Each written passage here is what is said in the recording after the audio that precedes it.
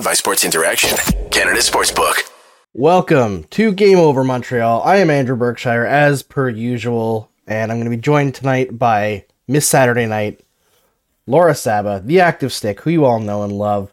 The Montreal Canadiens lost 5-1 in a game that, I don't know, to me it didn't feel like a 5-1 loss in terms of effort level. Maybe I'm just being a little bit too positive after sitting through that Anaheim Ducks game where they probably should have lost like 20-0 against a team that actually fielded an NHL lineup.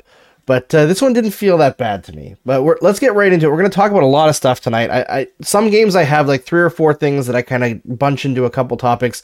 Tonight's kind of a bit scattershot because I had a lot of things that I wrote down during the game. We're going to talk about Kirby Dach always being on the best line, no matter what line he's playing on. That line's the best. We're going to talk about Jake Allen and his propensity to let in early goals and often back-to-back goals. You know, it's something that happens when he's playing too much. Once again, I think they've got to start alternating the goalies. The penalty parade over the last several games is something that's killing the Canadiens. And, of course, Kaiden Guhle, who, wow, he gave us something to talk about tonight. We've got to talk about Kaiden Guhle. Guhle Nation is here. I see Kay already in the chat. I see Miss Epica in the chat. So Guhle Nation is going strong. We're going to talk about that. But first, think you know the way it's going to go? Make your bet with Sports Interaction. Whether it's World Cup, hockey, football, or basketball, Sports Interaction has you covered. Bet pregame, live in-play, or on one of our many prop bets. Sports Interaction makes it easy to deposit, play, and cash out. You want to bet? Join now and see all sports betting has to offer. Head to sportsinteraction.com/SDPN. That's sportsinteraction.com/SDPN. 19 plus. Please play responsibly. All right, let's welcome in Laura Saba, Miss Saturday Night, as we call her around here, because she's always here for Saturdays. Laura, how you feeling? I'm doing well. I don't know what it says about me that I'm always there on Saturday nights. That I'm not busier on Saturday nights. Well, I'm here too. But it's your job, right? True. But in fairness, though, I did sign up for some Saturday nights on purpose because, as you know, we do a 5-day-a-week show, Locked On Canadiens, and I do not want to make my poor co-host wait for about an hour while we record and then record that show. So that's why I always pick either Friday or Saturday night games. That's your amazing show, Locked On Canadiens, with co-host Scott Madela. I'm saying his name wrong because I spell it wrong. Scoot Maddle. Scott. What's the other? Scott McCara. Scott McCara. Man, he's had some weird ones. Scott Matla is not that hard to say, and it's not that hard to spell. So everybody out there who's not doing it as part of the bit, start spelling Scott's name correctly. Put some respect on his name. He's been doing this long enough. We can get serious here. All right, Laura, I went and looked through. I didn't check any of the stats during the game. After the second period, I was like visibly annoyed that I had to watch another game where the Canadiens just couldn't get anything done.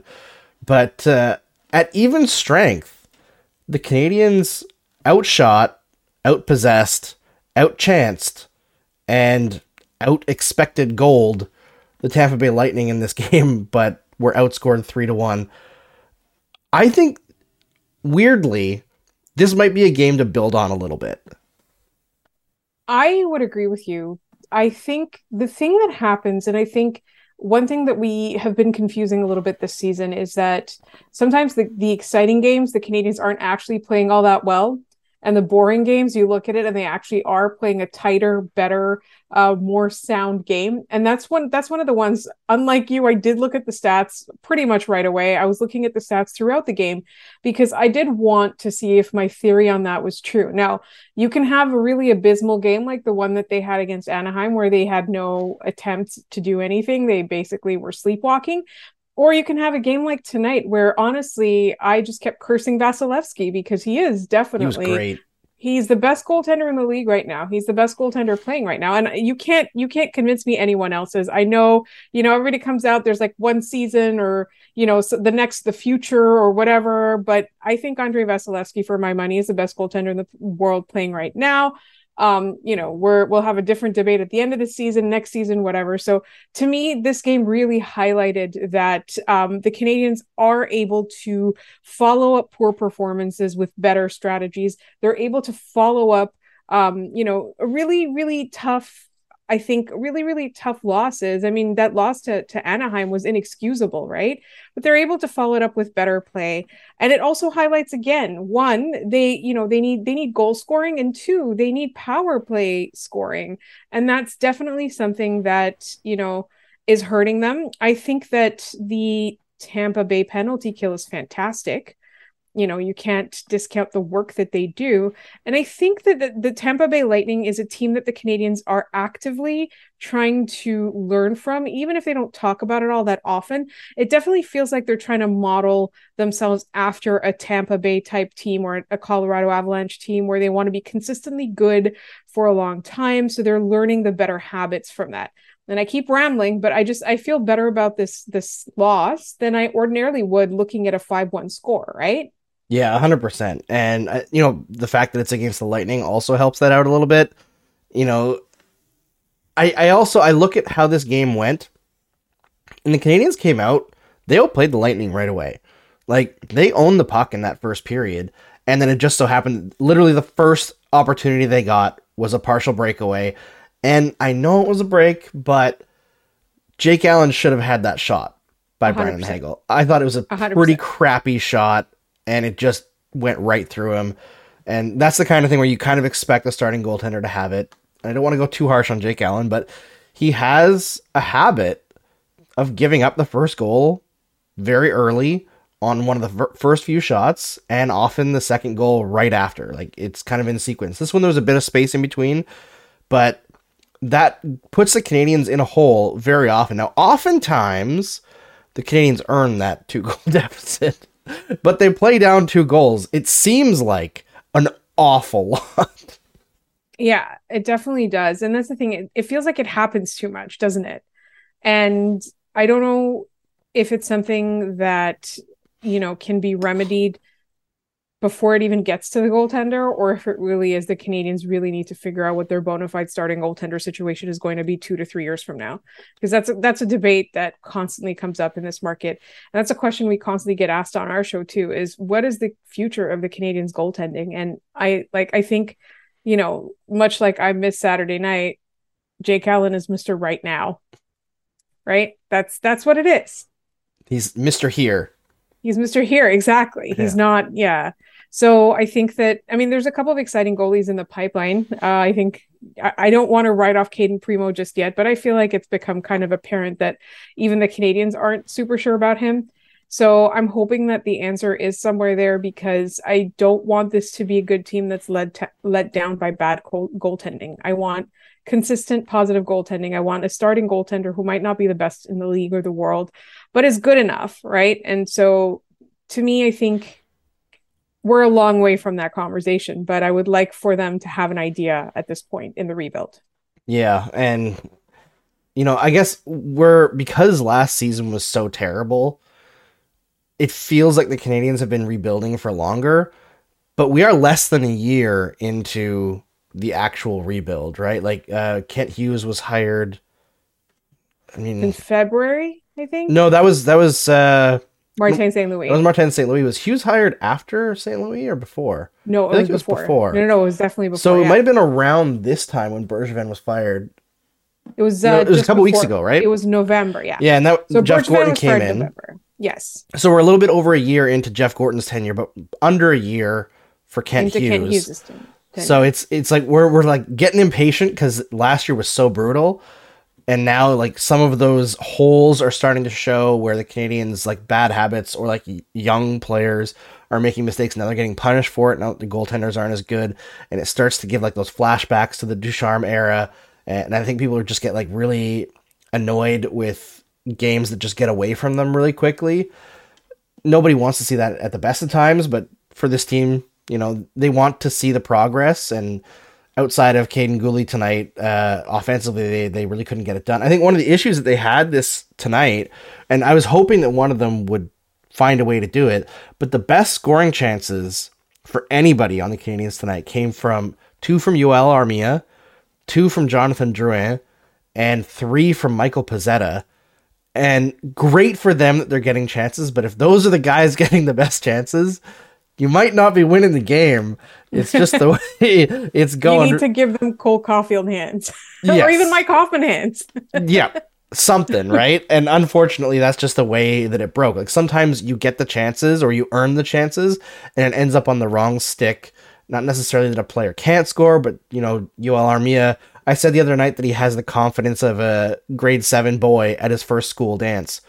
Like all the boys lining up tight against the wall, looking at the girls like, no, don't talk to me. Like, that's how I see Yoel Armia right now with the puck. Unfortunately, eventually he's going to score, but right now it seems impossible. But it's not happening for him. No, it's not happening. But we had a few comments in here. Kay said that she thought that after 40 periods, that they genuinely looked awful. Did I say 4 periods? After 40 minutes. Getting my numbers crossed here. I think the reason why they look terrible is because of a habit that's developed over the last several games here. They were just taking stupid, needless penalties. Like, constant, dumb penalties. Like Mike Matheson's penalty at, I guess, the end of the second there, where he just was beat by a guy and pushed him, even though the Canadiens had a player back. Like, there was no real danger there. The puck was going to the Canadiens. It's just mental mistakes like that. Combined, too many men, another dumb mistake. But I feel like it's combined with the whistles aren't going the other way either. And I'm not saying there's anything about bias. It's just like there's ebbs and flows to a season. Sometimes you get the calls, sometimes you don't. And also, the Tampa Bay Lightning are the best penalty lobbyists in the entire league, by far. Like, Steven Stamkos just doesn't even get a penalty, and he's still yapping at the refs trying to complain about a call, right? But there was no difference in my mind between what Mike Matheson did in the second period, and then I think it was Juraj Slafkovsky kind of tipped the puck into the offensive zone against the Lightning, and Eric Chernak stepped into him and knocked him down. Literally no difference. Both players tipped the puck further on and chased after it and were interfered with. But all of a sudden, the whistle goes away. Like, it's that combination of the stupidity and the other team not getting punished for their stupid mistakes, and the fact that power play is terrible in general. It's just too much to overcome, right? And as long as the power play remains bad, it's going to be extremely tough for the Canadiens to eke out wins against teams of the quality of the Lightning, because you need a team like that to have some level of fear of cheating. And they didn't. And that's the thing, is that I think the Canadiens just, sometimes it looks like they're frustrated, right? And I often think it's not just the Canadiens, any team, sometimes they get like undisciplined when they're not good or when they're frustrated. I think frustration is one of them. And I think they're frustrated with themselves and they're shooting themselves in the foot as a result. And I mean, who among us, right? But you can't do that in a hockey game, especially not when, like you pointed out, they're just not getting the calls. Yeah, absolutely. What did you think of Kirby Dach tonight? Because as the season goes on, and actually, before we get into Dach, I should say, everybody who's here, got to do my thing. Like the video, help us out, because we need the help here. YouTube algorithm not helping us. So like the video, subscribe to SDPN, hit the bell so that you get reminded when there's a new video. And if you really like us, share the show on social media, either right now or right after the show, when everybody can watch it on replay, or tomorrow, or the next day, whatever. There's value in these, even if they're post-game shows. We're still talking about the Habs, so Habs fans can always watch them. There can be something from last season that could be fun to watch. Watch the show with me and Laura and Alice last year. Both of them. They're fantastic. You'll have lots of fun. You might come away feeling a little bit like that Jake Allen quote from last night. That should be the tagline. But yeah, so Kirby Dach, let's get into him, because once again, he was dropped off the Caulfield-Suzuki line, which I understand why St. Louis is doing that, right? Without Monahan, they need some insulation. I think that's another thing we haven't really talked about tonight, is like part of the reason why they're struggling is because Monahan's out, and he just plays such a vital role in this team. But dropping him down to the second line, that line was killer. Absolutely killer tonight. I love the play of Juraj Slafkovsky. Love the play of Jonathan Drouin. Giveaway on the power play notwithstanding. That happens when you're the last man back and you're not an amazing player. Durant is a middle guy. He's not a guy who's going to be there long term. You know, we all know he's going to make mistakes. But Kirby Dach, every line that he plays on is the Canadiens' best line. I think that says a lot. And I feel like, I think we've talked about this before on this show. I'm not sure, but, you know, we definitely talked about it on ours, is that with Kirby Dach, people get really bogged down in certain minutia, right? Like we talk about the face-off, or we talk about how many goals he didn't score. We talk about that one mistake he made, or one time he was behind the puck, or one time he was ahead of the puck or two ahead, or one time like we didn't like his edge work. Like there's always something about Kirby Dach where it's like, it's a thing. It's one element of one game. It's usually not something that he's consistently bad at, for example. And so we get bogged down in that. But if we look at what has long forever been one of my favorite ways to assess a player, is how people do with him and how people do without him, right? The old Wowie stat, like, you know, and for me, I think that's a really great way to kind of look at how to assess a player like Kirby Dach, who's brought in as a center, as somebody who's supposed to be creating this, who has those responsibilities. You look at who he plays with, and you look at whether or not he elevates their game or drags them down. Is he being the sheltered player, or is he being the one who's, you know, who's being put in a position to succeed, or is he the one that is creating positions for other people to succeed? And I think with Kirby Dach, that has been so key. There's somebody that we've had on both of our shows, Sebastian High, right? He does those threads where he does analysis of players, and I think, you know, with Kirby Dach, that's something that has been evident in his analysis of Kirby Dach. Like I really love paying attention to what Sebastian does, because it's visual, it shows you, it's examples, it's evidence-based, and there's so many instances where Kirby Dach is the person that is driving the play or driving the success of a line. And I really like that. And I think, you know, we got very lost in all these other debates and conversations when the trade happened, or in the preseason, or even in the early going of this season. And what we're forgetting is that the Canadiens are making these decisions in a way that would emulate a Tampa Bay or emulate a Colorado Avalanche. You're making smart decisions based on things that other GMs and other teams are missing.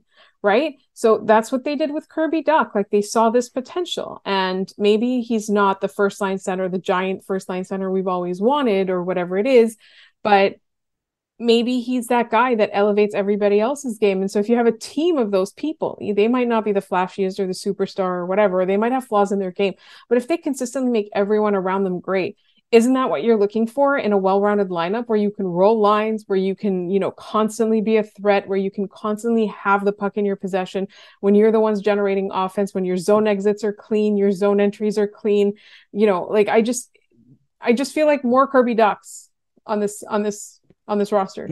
Let's trade for more of those. Yeah, I mean, the fact that he was a guy that he was clearly targeted, and like you said, credit to Sebastian, because he's probably the first and only person that I follow, at least, that was very high on Kirby Dach from the moment that it happened. Everyone was like, "Oh, maybe he could be a decent player." You know, like it's a good bet, right? That was my thought. Was it's a good bet to trade a mid first round pick for a guy who was third overall, hadn't quite worked out with Chicago, had some injury issues, but I didn't think he was going to be this good, not this quick. And now I'm looking at that contract that Hughes signed, and I'm like, he's a $5.5 to $6 million player right now. Right. And he signed for what? Either 375 or 355. 3,362. Oh, wow. Yeah. Less than both the things I said. less than Yoel Armia. I'm sorry, Armia. I don't mean to pick on you. I don't. And you know what? I'm sure you have a fantastic life. You make $3.4 million a year. I've seen photos of your family. They're all beautiful. So take solace in that. But Kirby Dach is making you look real bad right now. And I know it's a bridge deal in a way, but it's 4 years. So they've actually taken advantage of that in like cap savings right now, where he's already worth way more than that contract. And at the end of it, he's still a restricted free agent. So they have really masterfully played the whole Kirby Dach saga, from my opinion. And I'm just so excited to see what this guy can grow into, because he's still so young. He's still like he's dominating at center. He's dominating on the wing. No matter what role they put him into, he's fantastic. And I did see there were some comments saying that, like to be fair, Monahan when he was with Slav and Anderson also had outshined the top line in certain games for sure. I mean, we're not gonna stop complimenting Sean Monahan on this show. We're all blown away by how great he's been as well. But Kirby Dach has just been next level. I don't think anybody coming into this season thought Kirby Dach would be the Canadiens' third most important forward. And you might be able to argue that he, in many games, is their first or second most important forward. Like, that's how good he's been. That's crazy to me. You know, he's Suzuki just... and Caulfield do need a night off once in a while. they do, and they need defensive support, right? Because of the role that they're asked to play. And that's why it doesn't work with Josh Anderson. Because as much as I think Josh Anderson has grown his game a little bit this year, he's not good defensively. No. He's not. He can't shoulder responsibility like that. No, there was a few points tonight where like that line got hemmed in, and I believe it was the second Lightning goal that they got hemmed in for, and it was entirely on Josh Anderson. He was too lackadaisical, thinking he was going to fly the zone with the puck, and he just like overskated it and just like kept going out of the zone when the Lightning maintained possession at the blue line, like brought it down low again. It was like that kind of stuff is why Anderson always kind of annoys me, but he can put the puck in the net sometimes when he's on a hot streak, so that's always good. It also pisses off Leafs fans and Sens fans. So for me, the value is all there. That's true. That's true. Caden or Slav, right? That's what I want to talk about next, because that fits into the whole Dach situation. Last game, there were a lot of people who were concerned that Slavkovsky got bumped down off the second line because Drouin looked good, and they bumped Drouin up, and Slavkovsky got shifted down. And there was something that I noticed after the show that I didn't get a chance to bring up on the show, but after 2 periods last game, Drouin, I believe, was the Canadiens' leader in both shot attempt percentage and expected goals for percentage. And then he got bumped up to the second line, and he was the worst in the team. They just got pilloried the rest of that game, that line. So it's one of those situations where maybe it's a learning experience for Marty St. Louis that just because a player is playing well in a certain role does not mean they need to be pushed up the lineup, because the whole Peter principle thing, like you might be in your best situation and moving you up further just crushes you. But he went back to Slav tonight on the second line, and I think putting Kirby Dach on that second line has a lot to do with giving Slavkovsky somebody to play off of. And I thought Slavkovsky had a great night. He seemed to really be thriving in tonight's game. That's what I felt, is that, you know, obviously the game looked boring when we were watching it, and I'm not going to take that away. Like, people were talking about falling asleep. I totally get you. You're probably talking about that in the comments. Andrew can see the comments, everybody. I can't see the comments. But I think because it looks like that. Like, I thought both, and I know we're going to talk about Guhle a bit later, but both he and Guhle looked like, you could see from the way that they were playing, it felt like inspired play. They looked like they were thriving. And I think, you know, Kirby Dach is a great person to compliment him. The problem is that Kirby Dach makes that first line so much better. Yeah. So you kind of need to carefully manage this, because you need somebody who can play with Slavkovsky that will bring out the best in him. And you need to keep Kirby Dach on that first line until you find that other person to finish it, to complete that line. Yeah, and it's one of those, the big issue with Monahan being out, right, is like you can't trust Christian Dvorak with running a second line. It just has not worked out any time that they've tried it. They had that little bit of a run with like Dvorak, Gallagher, and Hoffman when Hoffman was on his little heater. But with Gallagher out as well, that's the possession driver on that line. So they're really hampered by injuries right now and kind of forced into what we're seeing, which is another reason why I was kind of impressed with tonight's effort overall. But Guhle, I thought, played pissed off tonight. Like, he started out playing well, and then when Pat Maroon hit him hard, I believe from behind, the rest of the game, he looked mad, and he was like ramming Kucherov into the boards, which I love. We're going to talk about Kucherov after. But then his like steal in the Lightning zone, setting up Suzuki's the only goal of the game for the Canadiens. So good. It was beautiful. It was so beautiful. Good. Hi, Kay. Yeah, Ghoulie Nation in the chat. Let's see some representation there. And I know Hattie, who is fantastic, great scout, who also works for Locked On and also works for Eyes on the Prize. So double friend of the show there. Tweet thread about Ghoulie tonight. He did. Yes. Were you going to bring it up? Yes, I was going to encourage everybody to go check out his thread on Ghoulie and why staying that extra year in junior instead of making it last year really benefited him, because that play did not exist in his game a year ago. So that kind of stuff is great to understand when you're looking at development of prospects. But I just all credit in the world to Kaiden Ghoulie for making that play, because not only did they score a goal, but right after that, it created like 3 or 4 shifts of consistent pressure on the Lightning, which probably should have drawn like 4 or 5 calls. But unfortunately, the whistles were put away at that point. Right. It was too late in the game, right? And I thought something about Kaiden Ghoulie is that even now, even though we did talk a lot about, how his trade to Edmonton was really instrumental, like playing in the playoffs, that was really instrumental. He turned his game from shutdown defenseman into two-way play. He worked a lot on his offensive game, but even now you're seeing from game to game, you're seeing literal improvement. It's not like he was like, all right, I'm good enough to make the NHL now and I'm going to stop, right? He learns things from every single game that he plays. And he gets more creative as time goes on. And it's interesting because he's doing this, usually playing alongside somebody like David Savard. And like just the fact that he's able to increase his offensive potential and his creativity is it's just a testament to what a good player he is.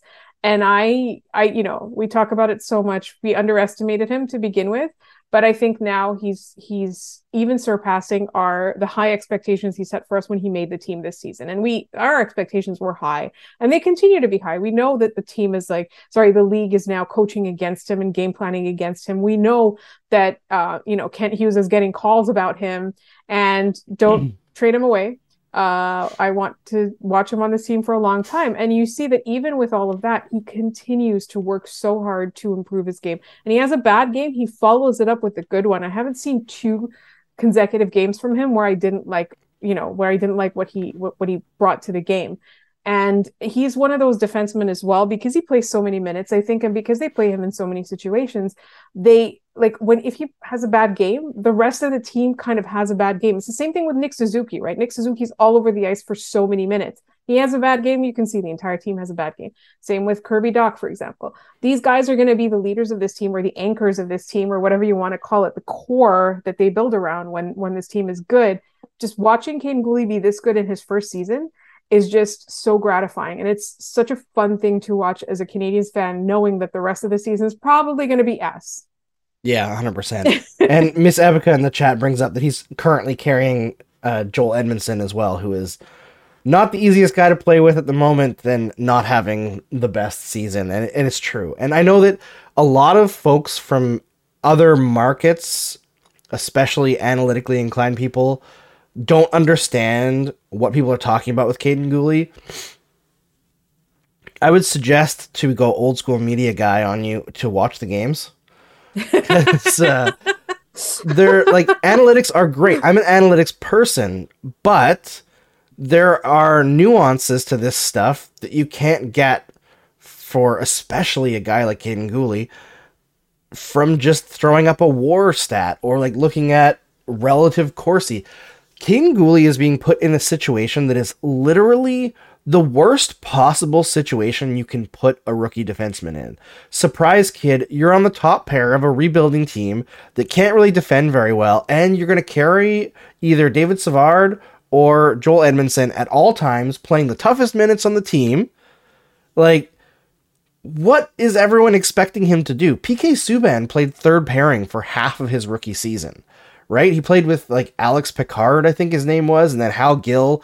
And it wasn't until around January where Jacques Martin started to trust Subban enough to start playing him higher up in the lineup. And he brought Hal Gill with him to the top pairing. And you saw Roman Hammerlick and I think Jaro Spacek move down to the second pairing. And all of a sudden Subban was the guy. Kaiden Ghoulie's not going to be the guy like Subban in his first season, but I think what we're going to see is next year, he's going to be the biggest improvement from underlying numbers because he's going to be put in a better situation on a slightly better team, better partners, and his own game will grow. Because I do think it is tougher to translate like a defensive defenseman into the NHL at 20 years old than it is an offensive guy. Like, you look at what Mike Matheson is expected to do, and Mike Matheson's numbers this year for the Canadiens, outside of like goals for and against, because he's been crazy unlucky, are fucking phenomenal. Like, they're incredible. But that Matheson, I didn't know. Yeah, they are insanely good. Like, some of the best in the NHL. But wow, Matheson is allowed to do things and take risks that Guhle, I'm not saying St. Louis is saying he can't, but I don't think Guhle feels that he should take because of the responsibility that he has. Whereas Matheson is like, we know you're a veteran, we'll deal with the issues, right? Exactly. Yeah. And Guhle is developing his game as a much more responsible defenseman. And you can see watching him, the right plays are being made. He's usually making the right reads. Does he make mistakes? Absolutely. Sometimes he'll fall down when Trevor Zegras makes a very nice shimmy shake, right? And that happens to every defenseman in the league. You know, great defensive players. Raise your hand if you've been victimized by Trevor Zegras. Exactly, right? Like, Jeff Petrie was a great defenseman for the Montreal Canadiens for years. And every 5-6 games, he would get absolutely walked by somebody, because that's kind of what being a defenseman is. The other option for that kind of situation is, if you're going to be a defensive defenseman, you could be a Shea Weber and just keep a huge gap so you never really get walked. But then it opens up a huge amount of space in the middle area of the ice for players to shoot on you. And that's why, like, Shea Weber always had a big effect on goalies' high danger save percentage, because he would stick in close to the net. But in the middle distance, the save percentage dropped because he gave more gap there, right? So it's a trade-off. And I think Guhle is making the right decision for the way the game is trending, and you can see him adding elements to his game as he becomes more comfortable. I just think he's going to have a gigantic breakout year next year, and I'm super, super excited about it. Trizak saying, breaking, Andrew Berkshire forsakes advanced stats for the eye test, more at 11. I've been doing it a lot this season because I think the advanced metrics just aren't as important for a rebuilding team as watching the underlying stuff underneath those, right? And you guys know I worked for a private data company for 5 years. I had access to data that showed things that you wouldn't that wouldn't necessarily fold into the outputs that we get in public data, but could predict like where somebody was trending, right? Like, I don't know if you remember, Laura, but Jack Hughes in his rookie year and even his sophomore year, people were like all over him, just like trashing him, saying that he was never going to be a good player, couldn't finish, blah, blah, blah, blah. And the whole time I was looking at the numbers that were like his personal inputs to plays through, I don't want to name the company because they let me go. That kind of data. No. What do you call it? No shilling for companies that let us go. No exactly. Free publicity. Exactly. No free publicity. If they want to sponsor the show, fine. I'll name them. But my price has gone up. Anyway, I looked at that and I was like, no, Jack Hughes is going to be a gamer. Like, he's fantastic for an 18-year-old who needs to put on a little bit of muscle. Like, his numbers were fantastic. And lo and behold, look at this. Look at what he's done. It's the same thing. I remember Chris Boucher at the time said that like Matt Barzal was going to be the steal of his draft. And everyone was like, Matt Barzal, he can skate, whatever. And Matt Barzal, first line center, fantastic player. Draft. Exactly. So there's things beyond public data that can tell you stuff about players. So you do have to marry that with like video analysis. It's why stuff like the reels that Dmitry Filipovich puts together are so interesting. The threads that Sebastian High puts together are so interesting. It's why it's so important to talk to scouts who actually watch these games, right? And break things down from a point of view that we don't often talk about. So Guhle Nation, be strong. He's going to be fantastic next year. He's already great, but he's going to be a real gamer. I think that's the thing for me, is that I look at individual plays a lot this season because we know, like you said, the overall underlying numbers are unimpressive. Sometimes I'll look at a heat map and then I'll be like, why did I open this? It ruined my night. I'll look at sometimes, some Natural Stat Trick is one of my favorite sites where I draw a lot of numbers from. And then it's upsetting to look at sometimes because it's not the way you want it to be, but you have to remember that the Canadians are playing against teams that are so much better than them. Today, with the Ottawa Senators winning a game, they now have dropped to the bottom of the Atlantic Division, which is where we all expected them to be. Let's not pretend we didn't. And they are dropping. I still don't think they're going to be a bottom 5 team, but I do think it's reasonable that they can be a bottom 7, bottom 8 team. I think what we were talking about is like, do we look at individual plays and are players getting better? And when you see them do things in a more skilled way or having better instincts in a response to a situation, making better reads, as Martin St. Louis would say, when you see them learn from previous, whatever gaffes, mistakes, or even just underwhelming play, and you see them get better in individual spots, eventually, guys that are young and still learning, like your Caden Gooley's, your Kirby Docs, your even your Slavkovskis, which like I would still consider Slavkovsky very raw as a player. Oh, 100%.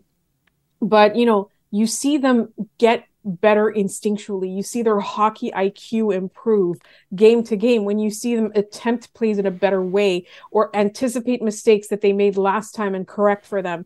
And so that to me is like the real meat and fun of a rebuilding season. And I think, that, like you said, those reels that Dimitri puts together, or Sebastian Heist threads, like those individual moments that you can read, you can see the situation, the context, how they respond to it. Like there's so much nerdery in that like I don't need to know all the underlying numbers. I can just kind of just enjoy the season for like the little improvements that the future of this team is making. 100%. All right, I'm gonna cut the Montreal Canadiens talk there for a second and do one little bit on Montreal Canadiens adjacent.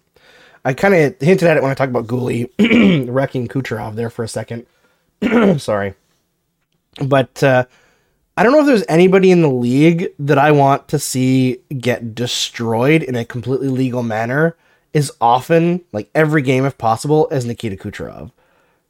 And I know that that's like coming at it from a Habs perspective, and obviously like a lot of Canadiens fans don't like him because he was doing his little shit talk when they won the Stanley Cup, and which was like the most poor winner. I know everybody thought that was like super funny outside of the market, but that was like extreme loser energy to me. You just won the Stanley Cup and you're like, I need to shit on the fans of the other team. Like, dude, you won the Stanley Cup.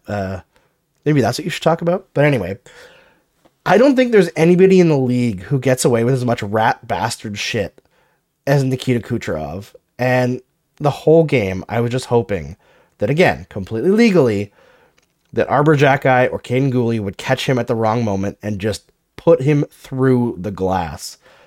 I hate that guy. I know I respect his talent. He's amazing. And I respect the move, like the shit. Cause like you always love those guys when they're on your own team. Right. But man, he is the most hateable guy. And it kind of transfers through to the whole Tampa Bay Lightning roster. Like they're just a team. They work the refs perfectly. They know exactly how much they can get away with. And they push that line further and further every season. But every year now, I'm looking at them and I'm like, they can't keep getting away with this. They can't go to the Stanley Cup final again. I'm tired of them. They can't keep getting away with this. Exactly. I just want them to suck. Like, I want this era to be over now. They were fun for a couple years. Now, get the hell out and make way for another dynasty or something. I don't care. Just fall apart, please. I feel that way too, a little bit, but he doesn't bother me as much as he bothers you, but I don't like him and I never will, right? There's some players that I like on the Lightning, and then there's some players that I will acknowledge are amazing but will continue to hate. For example, I like Vasilevsky. I like Victor Hedman.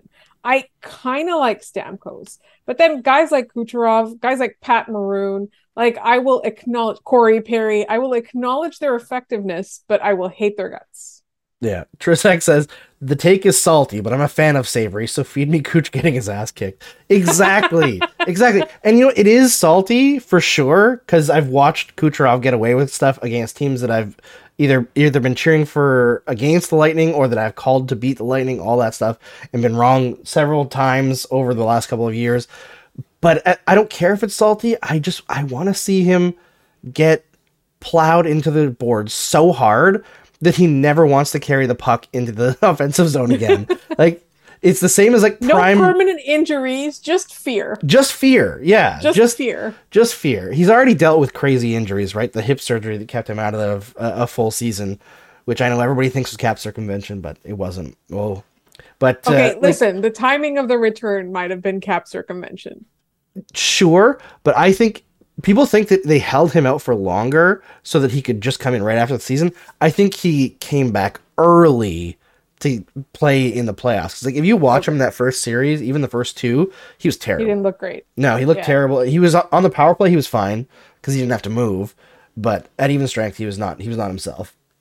But yeah, him, prime Brad Marchand, kind of the same territory. I saw a comment in there saying Tom Wilson as well because he like a good 40% of his hits are illegal or at least borderline. See, at least with Tom Wilson, everybody hates him but Caps fans. Yes, but I feel like Tom Wilson also, he's not a premier talent in the league. So it's very easy to get everyone on board with like, yeah, screw this guy, hate this guy. But Kucherov and Marchand are unbelievably good. So not only are they dirty as hell and draw penalties, they also kill you on the scoreboard, which is the worst trifecta for every opposing team. Yeah.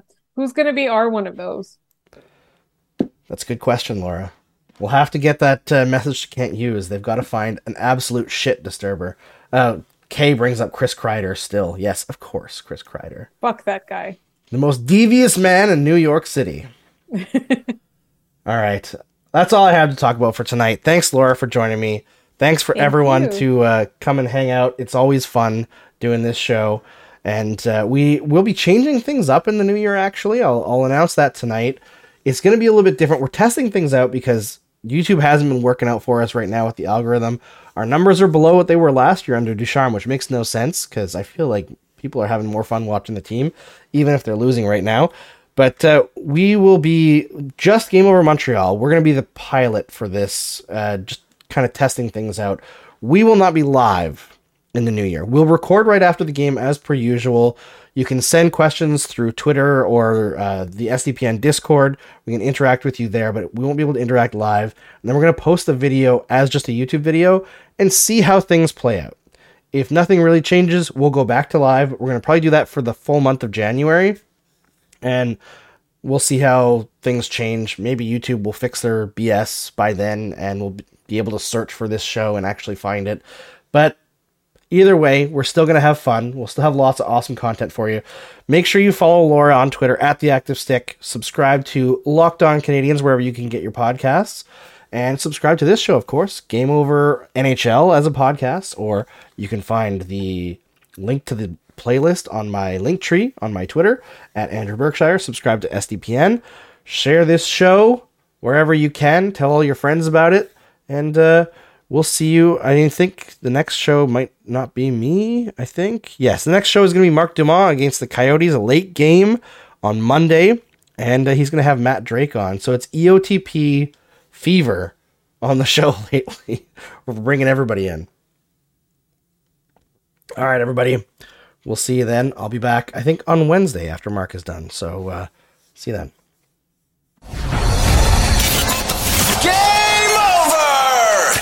Powered by Sports Interaction, Canada Sportsbook.